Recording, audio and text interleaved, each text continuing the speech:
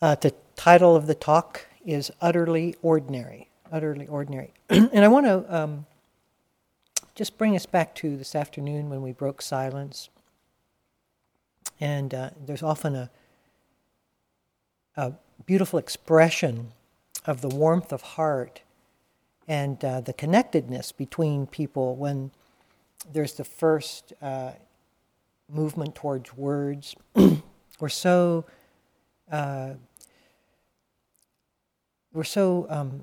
quiet inside, and the work of just being with and present to ourselves has its expression in interaction and communication. It's beautiful to watch because you can see the delight of the interpersonal connection. It reminds me of these Zen paintings where you have a huge mountain and a little valley and three people, very small, talking and speaking together, and they're in the joys of laughing together. And it's wonderful to see.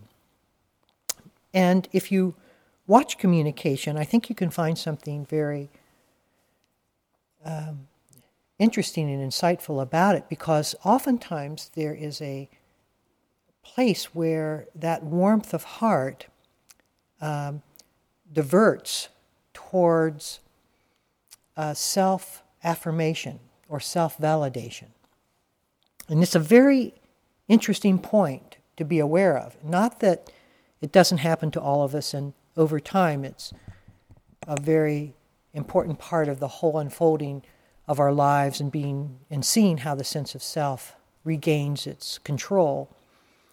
But in communication, it starts with a friendly interpersonal connection and then can move, if it hasn't in the brief time you were speaking,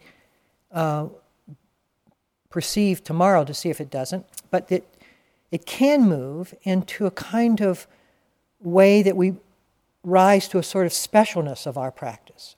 We might mention how long we were sitting, or perhaps some of the experiences we might have had during the retreat, as a way to sort of separate ourselves out as having had a unique experience. And we can begin to see that the sense of me doesn't naturally abide within that warmth of heart. The expression of warmth of heart is beautiful and interconnected, but it doesn't really satisfy the sense of self. The sense of self needs something to stand on so that its head is just above yours. And so we can begin to watch that unfolding in body, speech, and mind. And now again, not to condemn it, it's just how this thing works. It's magic upon the world. But it's really the basis of the talk tonight, because in the West, ordinariness is a very scary word. If you haven't seen that word, the fear of that word, look at it, because it holds a kind of contraction. Nobody really wants to be ordinary. Everybody wants to be living at Lake Wobegon, where you're just above average and a little beautiful than most. And because it goes against a cultural imperative, ordinariness. We want to distinguish ourselves, to stand above the crowd. And ordinary feels average. It feels mundane. It feels rote, sameness, routine, boring. We have a lot of synonyms for ordinariness. Mechanical, too. Undistinguished. I have two wonderful nieces. One of them is a straight-A student, valedictorian of her high school class, and now is in the third year at a very prestigious university, has not made anything but an A. My deepest wish for her is for her to make a B. Because can you imagine a life that has to live up to that standard? See, it's not ordinary. And it unfolds and cultivates and accumulates upon itself, so that nothing can be ordinary. Nothing can be relaxed with. Nothing can be just an expression of one's own uniqueness. It has to be extraordinary to be unique, to be special. And then I have a second niece who is her younger sister and is very ordinary. Her grades are ordinary. She is on the verge of not being able to make it through school. And her deepest wish, every day when she wakes up, because she is reminded, unfortunately, by some of those around her, that she's not her elder sister. And her wish is that she were. Because ordinariness is not acceptable in that particular situation. And we drive ourselves in a kind of way that we can't, there's no life in that. There's no life there. When we understand the Dharma, we go for the life. We don't go for the extraordinary activities or accomplishments. It's fine if those happen along the way, but when they become the basis on which we claim reference for ourselves. And we can sometimes see that within certain professions, like I know professors have an extraordinary competitive quality where they're sort of feed, and they can't relax. It's especially if you're untenured and that sort of thing. And so when we look at why it is that we have such a reaction to the ordinary, we don't have to look far, because if you just look at how we live with our cell phones and our pagers and our Blackberries and our PDAs and our laptop computers, there's a sense of, there's calling and phoning and activity and intensity, and there's a kind of crescendo of life that's lived through that action and intensity. Somebody needs me, and excuse me while I answer this call. I go to a gymnasium, a facility that's part of the University of Washington. And so I'm side by side with a lot of people who are my grandchildren, really. And so beside me on one of these elliptical machines will be somebody who's a student, maybe 20 years old. And they'll have an iPod plugged into their ears. They'll be watching some kind of movie on set in front of them. They'll be reading their textbook, and they'll be doing their exercises. And talking to the person. And I never have gotten up the gumption to ask them if anything sticks in all of that mess. Is there? And we call it multitasking, but I'm wondering whether anything is really being attentive to, if anything is really, really being seen. And whether what we're breathing into ourselves is a kind of frenetic energy of staying just moving ahead of ourselves, anything to keep away from the alternative, the pale alternative of our ordinariness.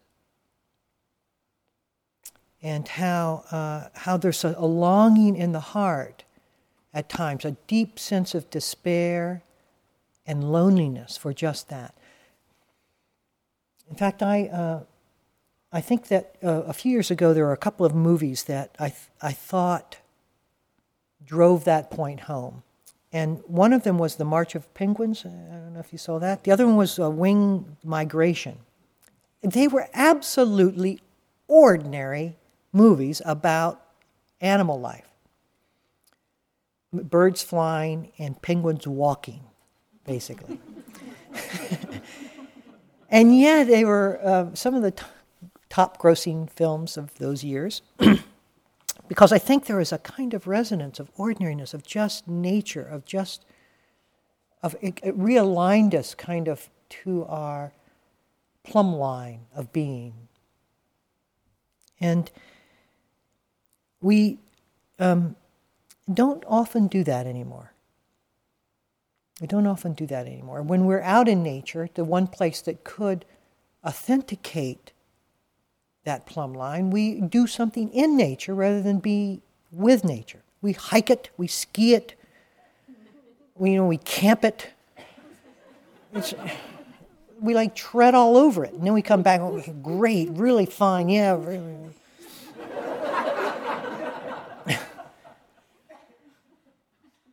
But that's not what it was. That's not what it is. It's very interesting. I went to a teacher in southern Thailand, Ajahn Buddhadasa. The three of us were there for different lengths of time. So I was there, and I went in, and I was asking permission to stay there. And he says, he said, why do you want to stay here? And I said, well, I want to learn from you. He said, I don't really want you here. And then I said, well, then I don't want to learn from you. No, I didn't say that. But I didn't know really. I said, well, what did, I'd like to stay here. How is it that I'm supposed to be here? And he said, let nature teach you. Let nature teach you. And he was an extraordinary man for that fact, that he really didn't want people to coalesce around him. In fact, he picked some of the poorest areas of Thailand to have his monastery because the food you get was absolutely terrible. And he didn't want anybody coming there for the food, which, believe me, no one did. But it was out in the jungle, in the kind of mixed jungle forest, monkeys in the trees and kimono dragons, and it was interesting. And after a while, I kept, let nature teach me. I didn't really understand what that meant, and it sounded good, but it really didn't. I was there to practice. But over time, the only thing I could say is that I became, in myself, indistinguishable from the rest of the forest. I didn't feel there anymore doing something. I felt there participating in the life of it. And in order to come to that place, I had to deal rigorously with my ordinariness. There's only so long that we can feel the spiritual advantage of what we're doing until it wears itself away, until it exposes the true alignment of just being. And one of the chief antagonists in our mind towards being able to come to that level of ordinariness is boredom. Because we take boredom as an indication, as it's a response to being ordinary. And boredom says, this moment isn't worth seeing. I want to reincarnate in the future. I'll take up my presence after this boredom subsides. And the mind continually interprets the ordinary to be boring because there's nothing special there, especially when we have lived our life, as I've mentioned, with such intensity and with such excitement and ratcheting it up generation after generation, so that what was exciting even a few years ago now has a few more decibels to its credit, just to get us to listen to it. And this sense of boredom accompanies each ratcheting up. We can't fall back to the previous level because it's boring. And we have to really take a stand to this boredom. We have to really plant ourselves down with it and just say, come what may, I'm not moving. We have to take a firm resolution, or it drives us forever into a greater and greater sense of intensity and purpose.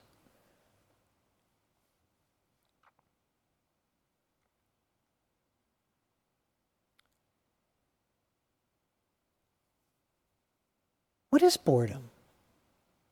You see, when we truly understand the practice, that which seems to define the moment becomes the most interesting thing about the moment, because in our Dharma hearts we know the moment cannot be defined. And therefore anything that tries to define the moment with a particular interpretation, like this is boring, sets our Dharma intention and inquiry. What's going on here? As soon as you say that to boredom, it's no longer boring. Because the only way it can maintain its assumption that the ordinary is not worth seeing is by not seeing it.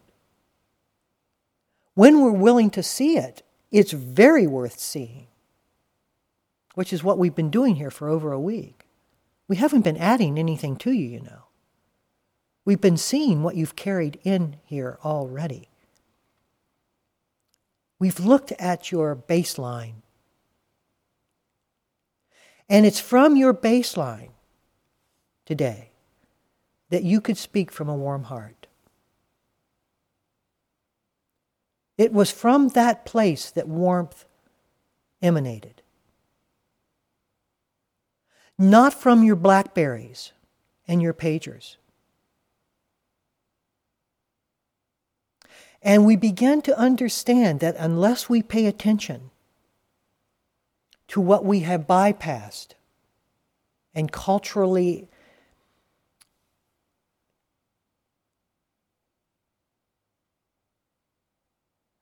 defined as not worth paying attention to, the Dharma will just escape us very, very quickly on our way out of here. Excitement holds a kind of enticement. It holds not only a endorphin high, but it holds something essential for the sense of self. The self is on the move. It's going. And it likes nothing more than that. It likes nothing more than to have that judgment, that condemning judgment to everything it leaves behind, which is your heart.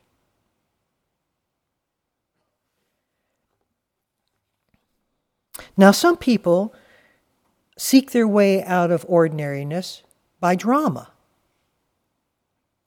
We might want to ask ourselves how much drama we have in our lives and is maintained in order to keep us from being bored. It's a legitimate question.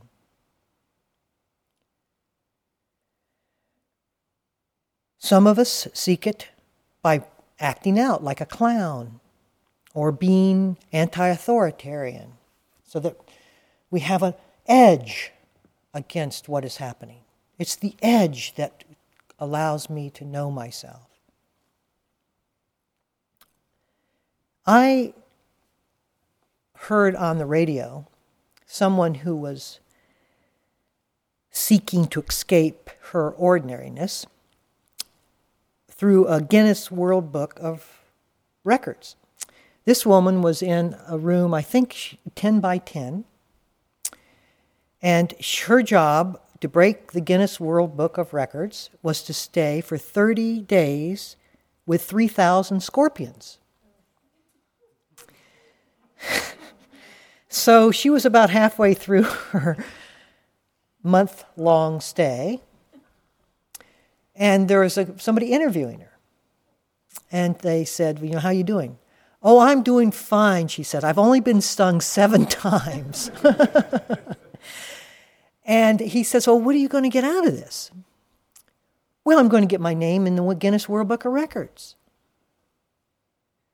And be stung probably 7 more times. I don't know, We confuse attention, don't we, for self-worth. You see. We act out from our deprivation. And ordinariness holds a pain of deprivation for us. The craving to be noticed runs along with the fear of being ordinary. It's very sad, but it's as if we're saying, am I worth your attention if I act out? Will you pay attention to me? You feel the pain of that? Please pay attention to me and show me that I'm worth your attention. Then I become validated through you, through my clownish behavior, through my antics, through my drama, through your paying attention to me.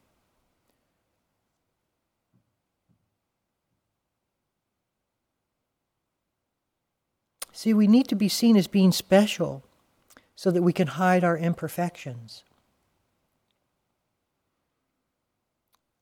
We want people to look at us. Please see me, but not too closely. That's why I believe that this culture has arrested on appearance. Because then you can only see skin deep or clothing deep. I will get your attention, but it won't go to where I'm in pain. It won't go deep enough to hit my pain. But I can still get your attention. So the first line of drawing our attention is at the level of appearance and beauty, which says, look at my outside, but don't look at my inside. But many of us don't have physical beauty, most of us. And most of us haven't succumbed to the need to wear fancy clothes. So then the second line of defense against too close of a penetrating observation is personality. So we can have a personality that is charming and is quite pleasant, but that too can be a protection against the fear of intimacy. The stare that goes through us. Have you ever seen somebody who can see through the layers of pretension? And we're scared to death as that observation draws close to where we fear we might be seen, which is our pain. It's that fear of intimacy that many of us have the deepest reserve, the deepest aversion towards. Now it's quite interesting because at the same time there is this need to rise up above the ordinary and be seen. There is a component part that also doesn't want us to stand out too far. We need to conform, to stay within the range of normalcy, even as we try to elevate our position beyond the ordinary.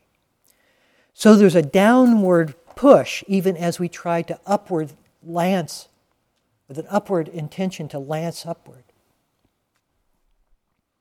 So there are acceptable limits within our strive to be above the ordinary. And if we go too far, we'll be seen as weird, which is not okay. So the pressure of conformity holds down our true unique qualities. It holds down joy. It holds down creativity. It holds down spontaneity by the pressures to conform within the expectation. One force stretches us up, another force presses us down. So we bind ourselves to the familiar even as we strive to gain advantage.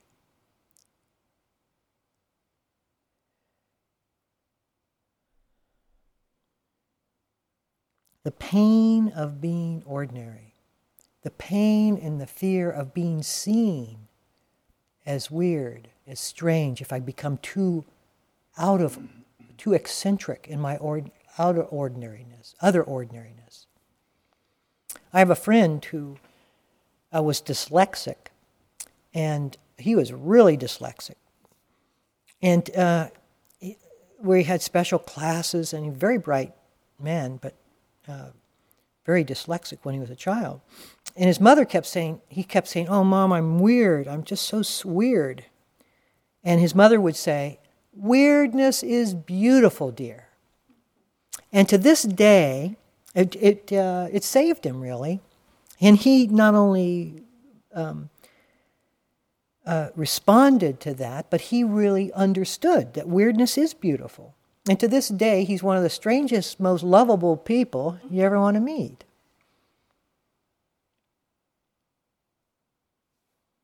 Because he took it, and he moved beyond his pain.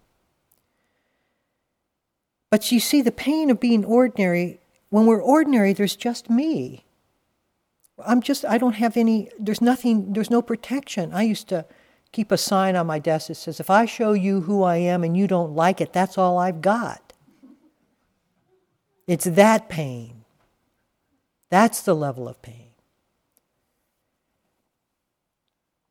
Fear of being ordinary is the fear of others knowing what I'm afraid of knowing in myself. And what am I afraid of knowing in myself? That I'm not worth knowing.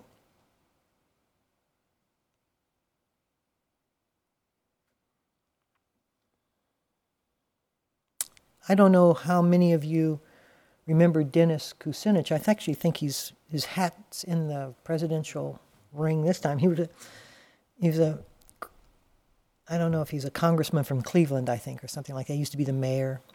Very spiritual man. Anyway, I was reading an article about him, and one of the people that was interviewing said, you're seen as kind of a kook. And he says, what other people think of me is none of my business. I said, now that's great. That is really great. We are all driven to be more than we are because we are afraid of being who we are. But it's none of our business what people think of us. It's none of our business. You see, remember they're hermetically sealed. We don't know what people are thinking except we project it out and then try to adjust according to what we perceive the projection means. But the person could have had a bad meal or something. It may have nothing to do with us. And we're trying to dance around that person's grimace. And we say, to heck with it, I'm not doing that anymore. I'm not going to live at the expense of my own uniqueness. Now, let me just express something here. We think we're here to have spiritual experiences. Or maybe we have grown sophisticated enough that we realize we're not here to have sophisticated spiritual experiences. We think we're here to be enlightened. May I say we're not here to be enlightened. We are here to express our unique representation in the world of form. And that so happens to be what enlightenment offers us. What the world wants from us is not our enlightened moment, but our moment of uniqueness, original presentation. That's what it wants from us. And that's why we're going through all of this, so that, as Guy mentioned, we can respond appropriately.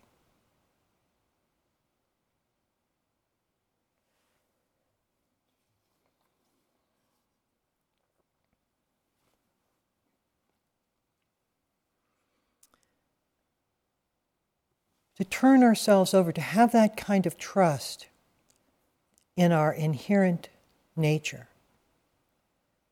To release the fear of what we think would come out if we ever relaxed truly around ourselves. The demons that would fill the room. The animal quality that we fear will escape. The id of our being is not what comes forth.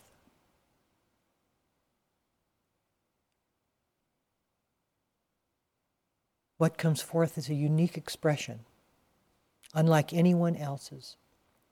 And though one person may respond in this way, another person equally as aware and awake would respond completely different. And both of those are completely authentic and completely perfect. No duplication, no copy.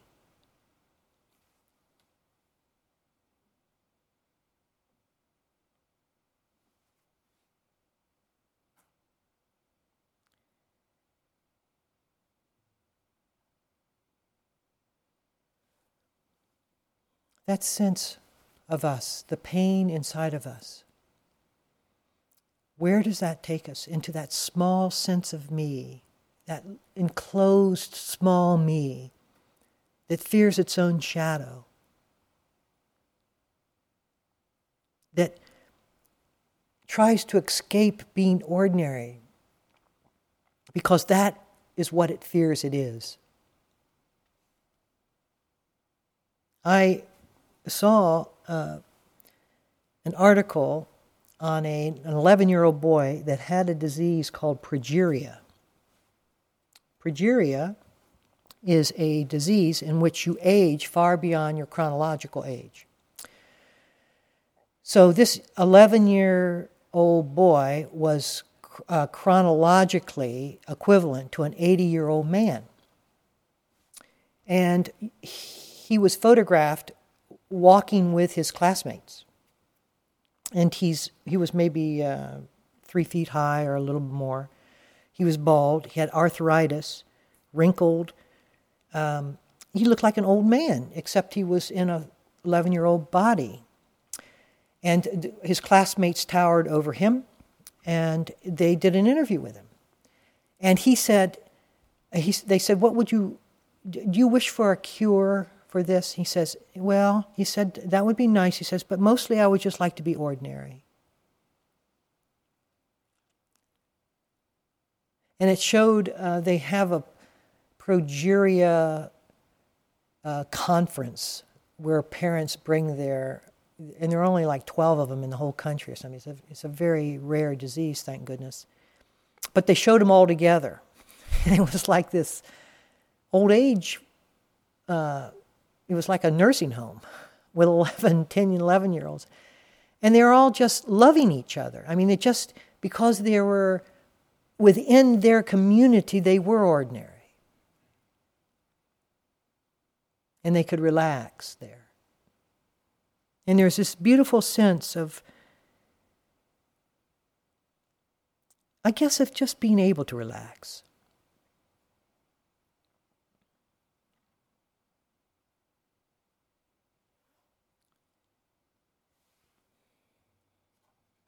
So what does it mean to be authentic? What does it mean to be authentic? Are we authentic when we say what's true, what's on our minds? I'm going to tell you how I feel. Is that authentic when your feelings are based upon a conditioned reference? Is that authentic? Or are we most authentic when we're ordinary, when we're aligned to reality?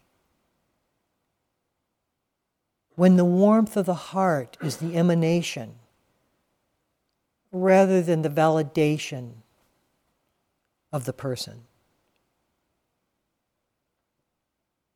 You see, the whole question of authenticity becomes very relative. What we thought was so authentic in one moment, when we perceive what that authenticity was based upon, becomes irrelevant in the next. Until we move through the layers, the prefabricated layers, the cultural overlay of our behavior, to the place where we can say, it's none of my business what you think of me. And to say it not as a whitewash, because I'm feeling badly, but because we see it authentically as the truth.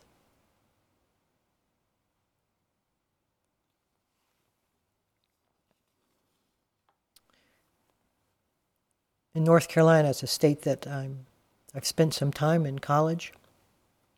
Their state motto is esse quam videre, to be rather than to seem.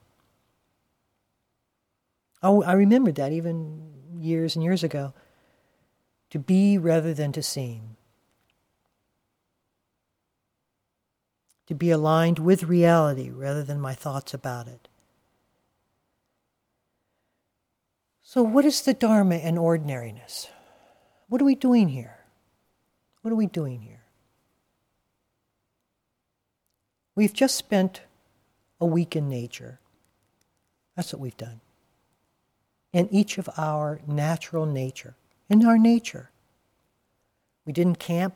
We didn't hike it. We didn't ski it. We settled in there and lived with it.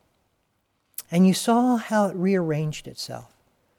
You saw what was important and what wasn't. And you may have come to many insights around that importance. They will be lost unless we act upon them.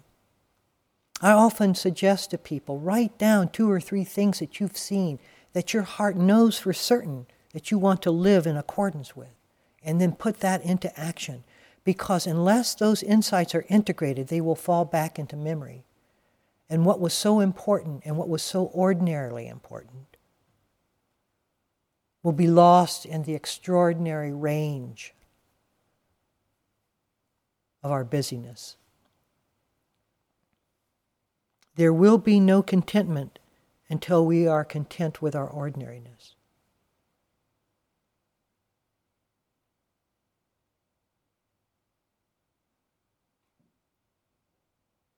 You see, it's very funny. The journey ends where we already are. Comes first full circle. That Zen circle, that's the full circle of our being. We think we're out on a spiritual journey into the far reaches of the cosmos, only to come back. Only to come back to the body and mind.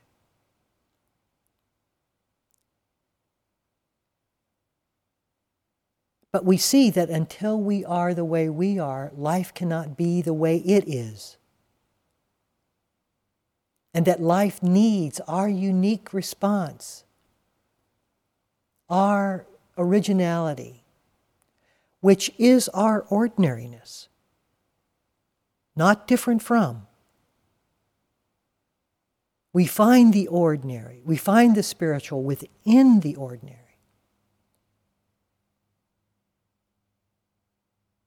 And everything that seems to block it, that seems to persuade us that this can't possibly be spiritual. This is what I live with all the time. That's where we dig. That's where we move into. Not the purified realms of the sublime. Those are where we would love to go in our extraordinary searching, to keep our head slightly elevated so our self can be validated, so that we can, in passing, mention the depth of our calm or samadhi. But what about the emanation of your heart? Where is that? But in the ordinary, in the relationship, in the steadiness and willingness to participate fully in life, in the just residing, the just being.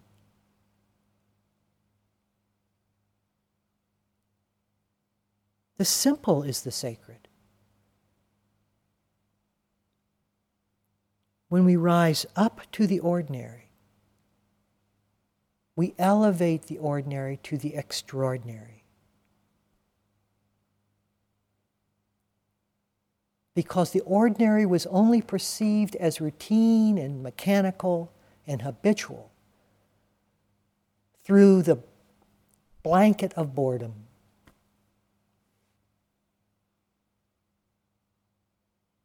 It's like we've been standing on gold and perceiving it as granite. And it requires only enough intentionality from us and the right alignment. We need to know where we're going in this thing. To say, okay, that's enough. I'm not moving anymore. It's none of my business what people think of me. It's here I stand, and it is here that I will make whatever comes.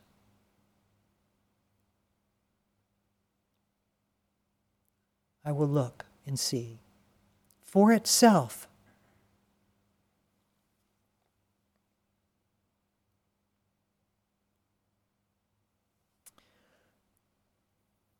And just to close with a quote from Jim Harrison, who says, "We Americans are taught to think big, talk big, act big, love big, admire bigness. But then the essential mystery is in the small." May we all know the ordinary. Thank you. Can we sit for just a minute or two?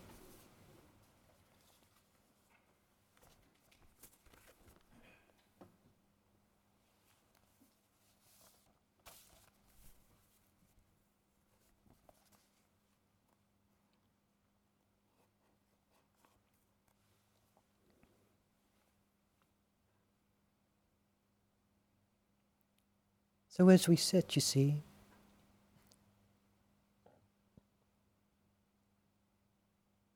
how do we sit with ourselves?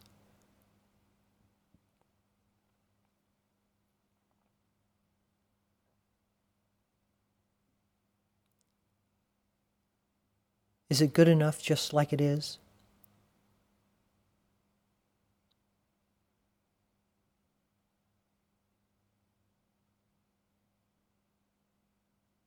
Is there any contentment beyond this that you hope for?